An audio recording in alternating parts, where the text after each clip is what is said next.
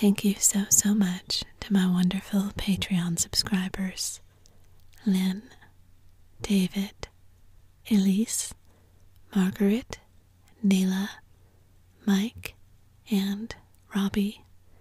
Your support means so much to me. If you would like to join my Patreon to receive added benefits, such as extra episodes, a monthly emailed personalized episode, and a monthly whispered ramble, you can find more information by clicking the link in the episode description box or by searching patreon.com for relaxing literature. Welcome back to my relaxing literature podcast. If you are enjoying this podcast, please remember to subscribe, rate, and review on your podcast platform of choice. Tonight, we're continuing our reading of The Adventures of Tom Sawyer by Mark Twain. Chapter 7. The harder Tom tried to fasten his mind on his book, the more his ideas wandered. So at last, with a sigh and a yawn, he gave it up. It seemed to him that the noon recess would never come. The air was utterly dead. There was not a breath stirring. It was the sleepiest of sleepy days. The drowsing murmur of the 25 studying scholars soothed the soul like the spell that is the murmur of bees. Away off, in the flaming sunshine, Cardiff Hill lifted its soft, green sides through a shimmering veil of heat, tinted with the purple of distance. A few birds floated on a lazy wing high in the air, so no other living thing was visible but some crows, and they were asleep. Tom's heart ached to be free, or else to have something of interest to do to pass the dreary time. His hand wandered into his pocket, and his face lit up with a glow of gratitude that was prayer, though he did not know it. Then, furtively, the percussion cap box came out. He released the tick and put him on the long, flat desk. The creature probably glowed with a gratitude that amounted to prayer, too, at this moment, but it was premature, for when he started thankfully to travel off, Tom turned him aside with a pin and made him take a new direction. Tom's bosom friend sat next to him, suffering just as Tom had been, and now he was deeply and gratefully interested in this entertainment in an instant. This bosom friend was Joe Harper. The two boys were sworn friends all the week, and embattled enemies on Saturdays. Joe took a pin out of his lapel and began to assist in exercising the prisoner. The sport grew in interest momently. Soon, Tom said that they were interfering with each other, and neither getting the fullest benefit of the tick. So he put Joe's slate on the desk and drew a line down the middle of it from the top to the bottom. "Now," said he, "as long as he's on your side, you can stir him up and I'll let him alone. But if you let him get away and get on my side, you're to leave him alone as long as I can keep him from crossing over." "All right, go ahead. Start him up." The tick escaped from Tom presently and crossed the equator. Joe harassed him a while, and then he got carried away and crossed back again. This change of base occurred often. While one boy was worrying the tick with absorbing interest, the other would look on with interest as strong, the two heads bowed together over the slate, and the two souls dead to all things else. At last, luck seemed to settle and abide with Joe. The tick tried this, that, and the other course, and got as excited and as anxious as the boys themselves, but time and again, just as he would have victory in his very grasp, so to speak, and Tom's fingers would be twitching to begin, Joe's pin would deftly head him off and keep possession. At last Tom could stand it no longer. The temptation was too strong, so he reached out and lent a hand with his pin. Joe was angry in a moment. Said he, "Tom, you let him alone." "I only just want to stir him up a little, Joe." "No, sir, it ain't fair. You just let him alone." Blame it, I ain't going to stir him much. Let him alone, I tell you. I won't. You shall. He's on my side of the line. Look here, Joe Harper, whose is that tick? I don't care whose tick he is. He's on my side of the line, and you shan't touch him. Well, I'll just bet I will, though. He's my tick, and I'll do what I blame please with him or die. A tremendous whack came down on Tom's shoulders, and its duplicate on Joe's, and for the space of 2 minutes the dust continued to fly from the two jackets and the whole school to enjoy it. The boys had been too absorbed to notice the hush that had stolen upon the school a while before, when the master had come tiptoeing down the room and stood over them. He had contemplated a good bit of the performance before he contributed his bit of variety to it. When the school broke up at noon, Tom flew to Becky Thatcher and whispered in her ear, "Put on your bonnet and let on you're going home, and when you get to the corner, give the rest of 'em the slip and turn down through the lane and come back. I'll go the other way and come it over 'em the same way." So the one went off with one group of scholars and the other with another. In a little while the two met at the bottom of the lane, and when they reached the school they had it all to themselves. Then they sat together with the slate before them, and Tom gave Becky the pencil and held her hand in his, guiding it, and so created another surprising house. When the interest in art began to wane, the two fell to talking. Tom was swimming in bliss. He said, "Do you love rats?" "No, I hate them." "Well, I do too. Live ones, but I mean dead ones, to swing round your head with a string. No, I don't care for rats much anyway. What I like is chewing gum." "Oh, I should say so. I wish I had some now." "Do you? I've got some. I'll let you chew it a while, but you must give it back to me." That was agreeable, so they chewed a turn-about, and dangled their legs against the bench in an excess of contentment. "Was you ever at a circus?" said Tom. "Yes, and my pa's going to take me again sometime if I'm good. I've been to the circus 3 or 4 times, lots of times. Church ain't shucks to a circus. There's things going on at a circus all the time. I'm going to be a clown in a circus when I grow up." "Oh, are you? That'll be nice. They're so lovely all spotted up." "Yes, that's so, and they get slathers of money, most $1 a day, Ben Rogers says. Say, Becky, was you ever engaged?" "What's that?" "Why, engaged to be married." "No." "Would you like to?" "I reckon so. I don't know. What's it like?" "Like? Why, it ain't like anything. You only just tell a boy you won't ever have anybody but him, ever, ever, ever, and then you kiss, and that's all. Anybody can do it." "Kiss? What do you kiss for?" "Why, that, is to... Well, they always do that." "Everybody?" "Why, yes, everybody that's in love with each other. Do you remember what I wrote on that slate?" Yes." "What was it?" "I shan't tell you." "Shall I tell you?" "Yes, but some other time." "No, now." "No, not now. Tomorrow." "Oh, no, now. Please, Becky, I'll whisper it. I'll whisper it ever so easy."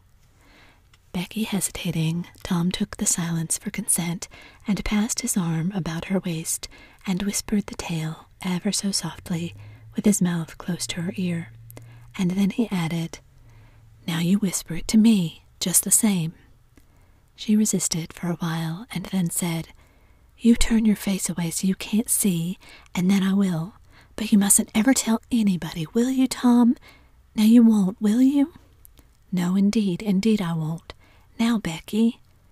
He turned his face away. She bent timidly around till her breath stirred his curls and whispered, "I love you." Then she sprang away and ran around and around the desks and benches with Tom after her, and took refuge in a corner at last, with her little white apron to her face. Tom clasped her about the neck and pleaded, "Now, Becky, it's all done, all over but the kiss. Don't you be afraid of that. It ain't anything at all. Please, Becky." And he tugged at her apron and the hands. By the time she gave up and let her hands drop, her face, all glowing with the struggle, came up and submitted. Tom kissed the red lips and said, "Now it's all done, Becky, and always after this, you know, you ain't ever to love anybody but me, and you ain't ever to marry nobody but me, never, never, and forever. Will you?" "No, I'll never love anybody but you, Tom, and I'll never marry anybody but you, and you ain't to ever marry anybody but me either."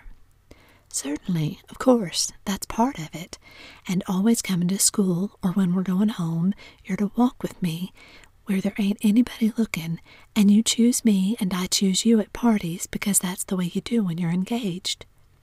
"It's so nice. I never heard of it before." "Oh, it's ever so gay, with me and Amy Lawrence." The big eyes told Tom his blunder, and he stopped, confused.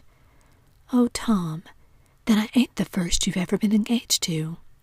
The child began to cry. Tom said, "Oh, don't cry, Becky. I don't care for her any more."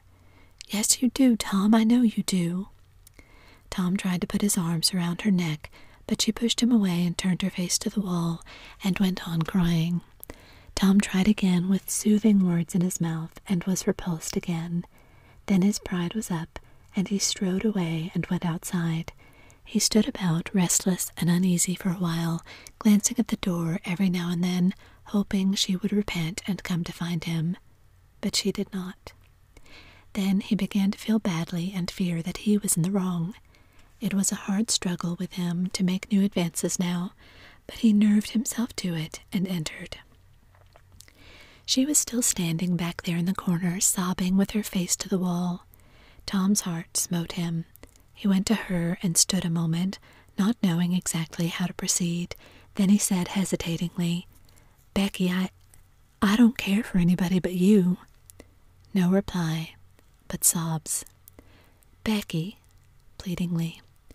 "Becky, won't you say something?" More sobs.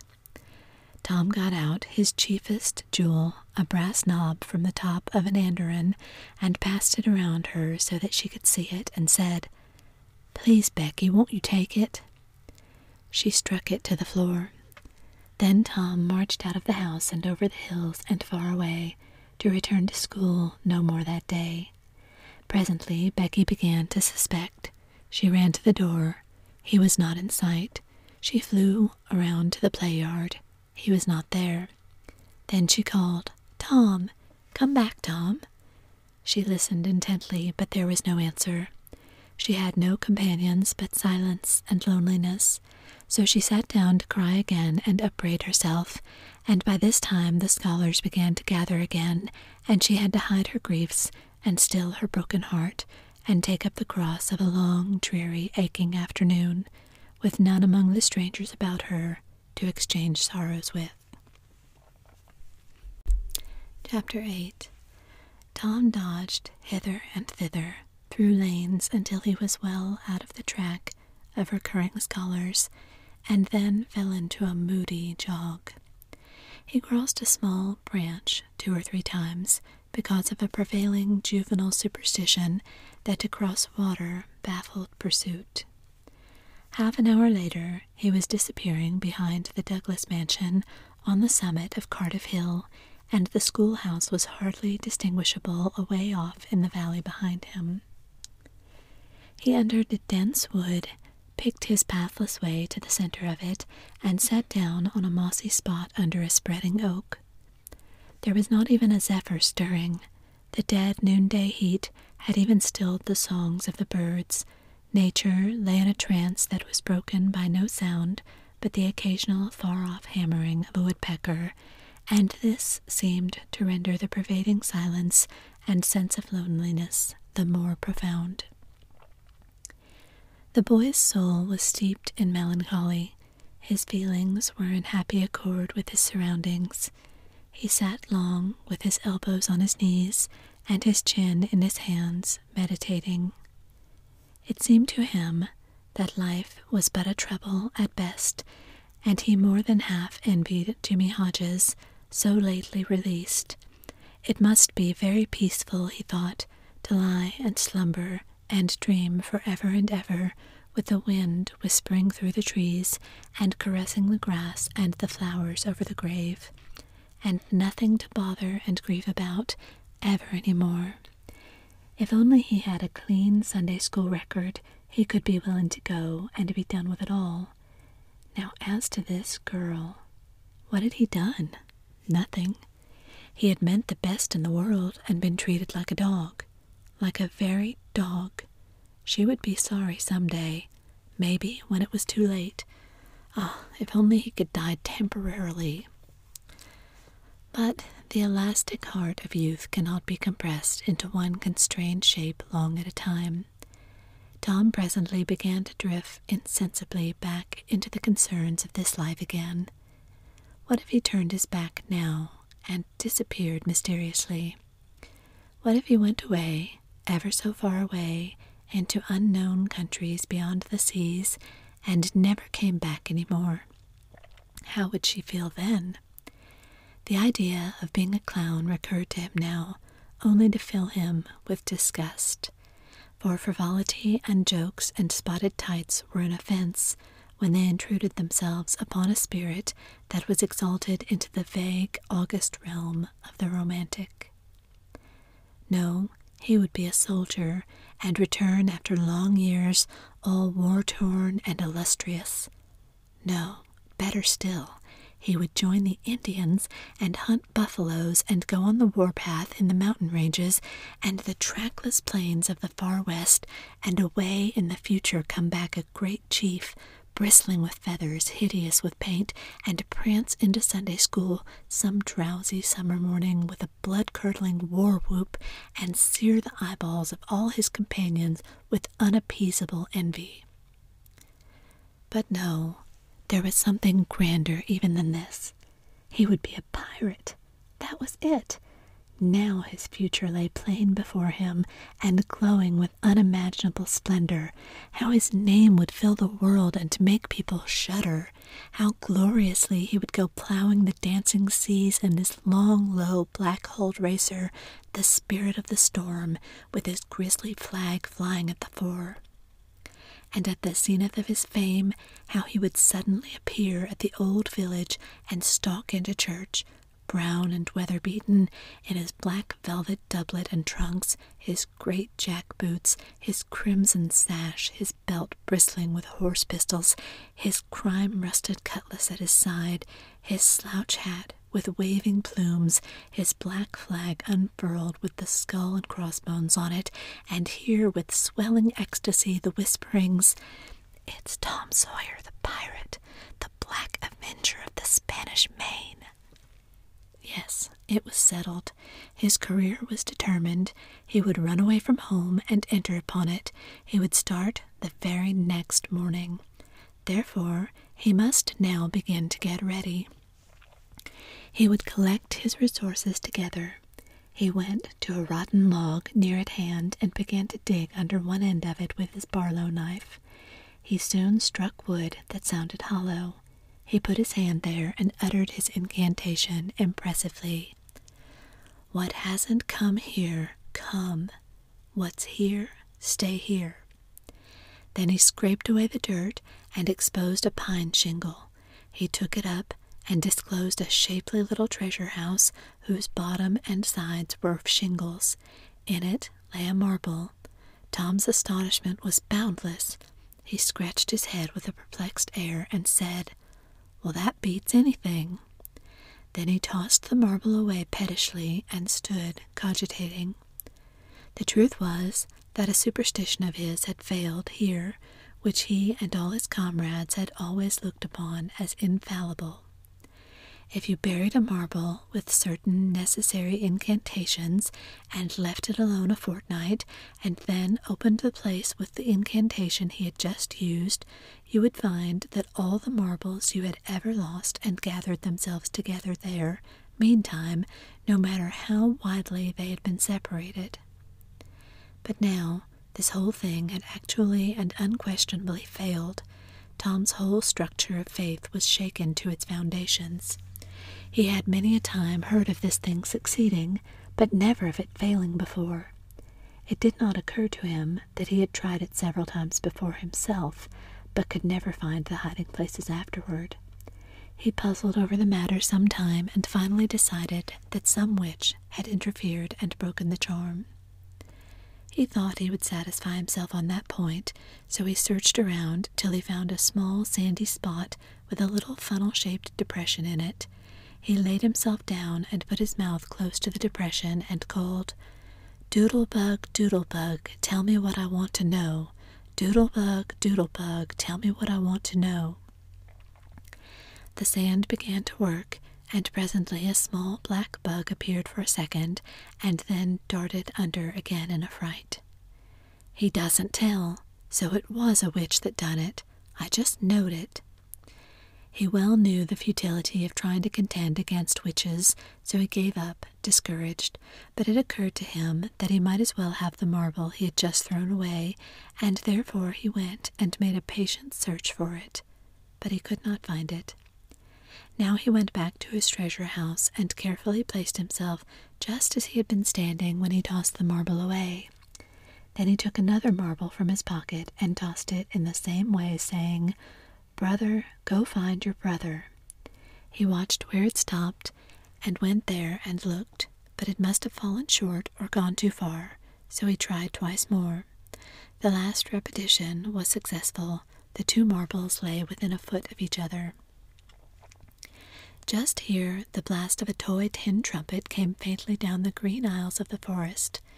Tom flung off his jacket and trousers, turned a suspender into a belt, raked away some brush behind the rotten log, disclosing a rude bow and arrow, a lath sword, and a tin trumpet, and in a moment had seized those things and bounded away bare-legged with fluttering shirt.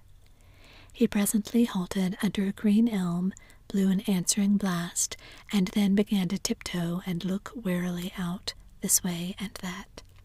He said cautiously to an imaginary company, "Hold, my merry men, keep hid till I blow." Now appeared Joe Harper, as airily clad and elaborately armed as Tom. Tom called, "Hold! Who comes here into Sherwood Forest without my pass?" "Guy of Gisborne wants no man's pass. Who art thou that dares to hold such language?" said Tom, prompting, for they talked by the book from memory. "Who art thou that dares to hold such language?" "I indeed, I am Robin Hood, as thy caitiff carcass soon shall know." "Then thou art indeed that famous outlaw? Right gladly will I dispute with thee in the passes of the merry wood. Have at thee." They took their lath swords, dumped their other traps on the ground, struck a fencing attitude foot to foot, and began a grave, careful combat, 2 up and 2 down. Presently Tom said, "Now if you've got the hang, go it lively." So they went it lively, panting and perspiring with the work. By and by Tom shouted, "Fall, fall! Why don't you fall?" "I shan't. Why don't you fall yourself? You're getting the worst of it." "Why, that ain't anything. I can't fall. That ain't the way it is in the book. The book says, the one with the backhanded stroke, he slew poor Guy of Gisborne. You're to turn around and let me hit you in the back." There was no getting around the authorities, so Joe turned, received the whack, and fell. "Now," said Joe, getting up, "you've got to let me kill you. That's fair." "Why, I can't do that. It ain't in the book." "Well, it's blamed mean, that's all." "Well, say, Joe, you can be Friar Tuck or Much the miller's son and lam me with a quarterstaff, or I'll be the Sheriff of Nottingham and you be Robin Hood a little while and kill me." This was satisfactory, and so these adventures were carried out. Then Tom became Robin Hood again, and was allowed by the treacherous nun to bleed his strength away through the neglected wound. And at last Joe, representing a whole tribe of weeping outlaws, dragged him sadly forth, gave his bow into his feeble hands, and Tom said, "Where this arrow falls, there bury poor Robin Hood under the greenwood tree." Then he shot the arrow and fell back, and would have died, but he lit on a nettle and sprang up too gaily for a corpse. The boys dressed themselves, hid their accoutrements, and went on, grieving that there were no outlaws any more, and wondering what modern civilization could claim to have done to compensate for their loss. They said they would rather be outlaws a year in Sherwood Forest than President of the United States forever. Thank you so much for joining me for another relaxing literature podcast. If you are enjoying this podcast, please consider supporting to help me improve the quality. You can find me at patreon.com/relaxing literature, along with a list of the many benefits you'll receive for being a patron at only $5 a month. You can also support me by rating, subscribing, and reviewing at your podcast platform of choice. Please also find me on Instagram at Relaxing Literature or on Twitter at RelaxingLitASMR to leave your comments, questions, or suggestions on what you'd like me to read next. Thank you so much for listening.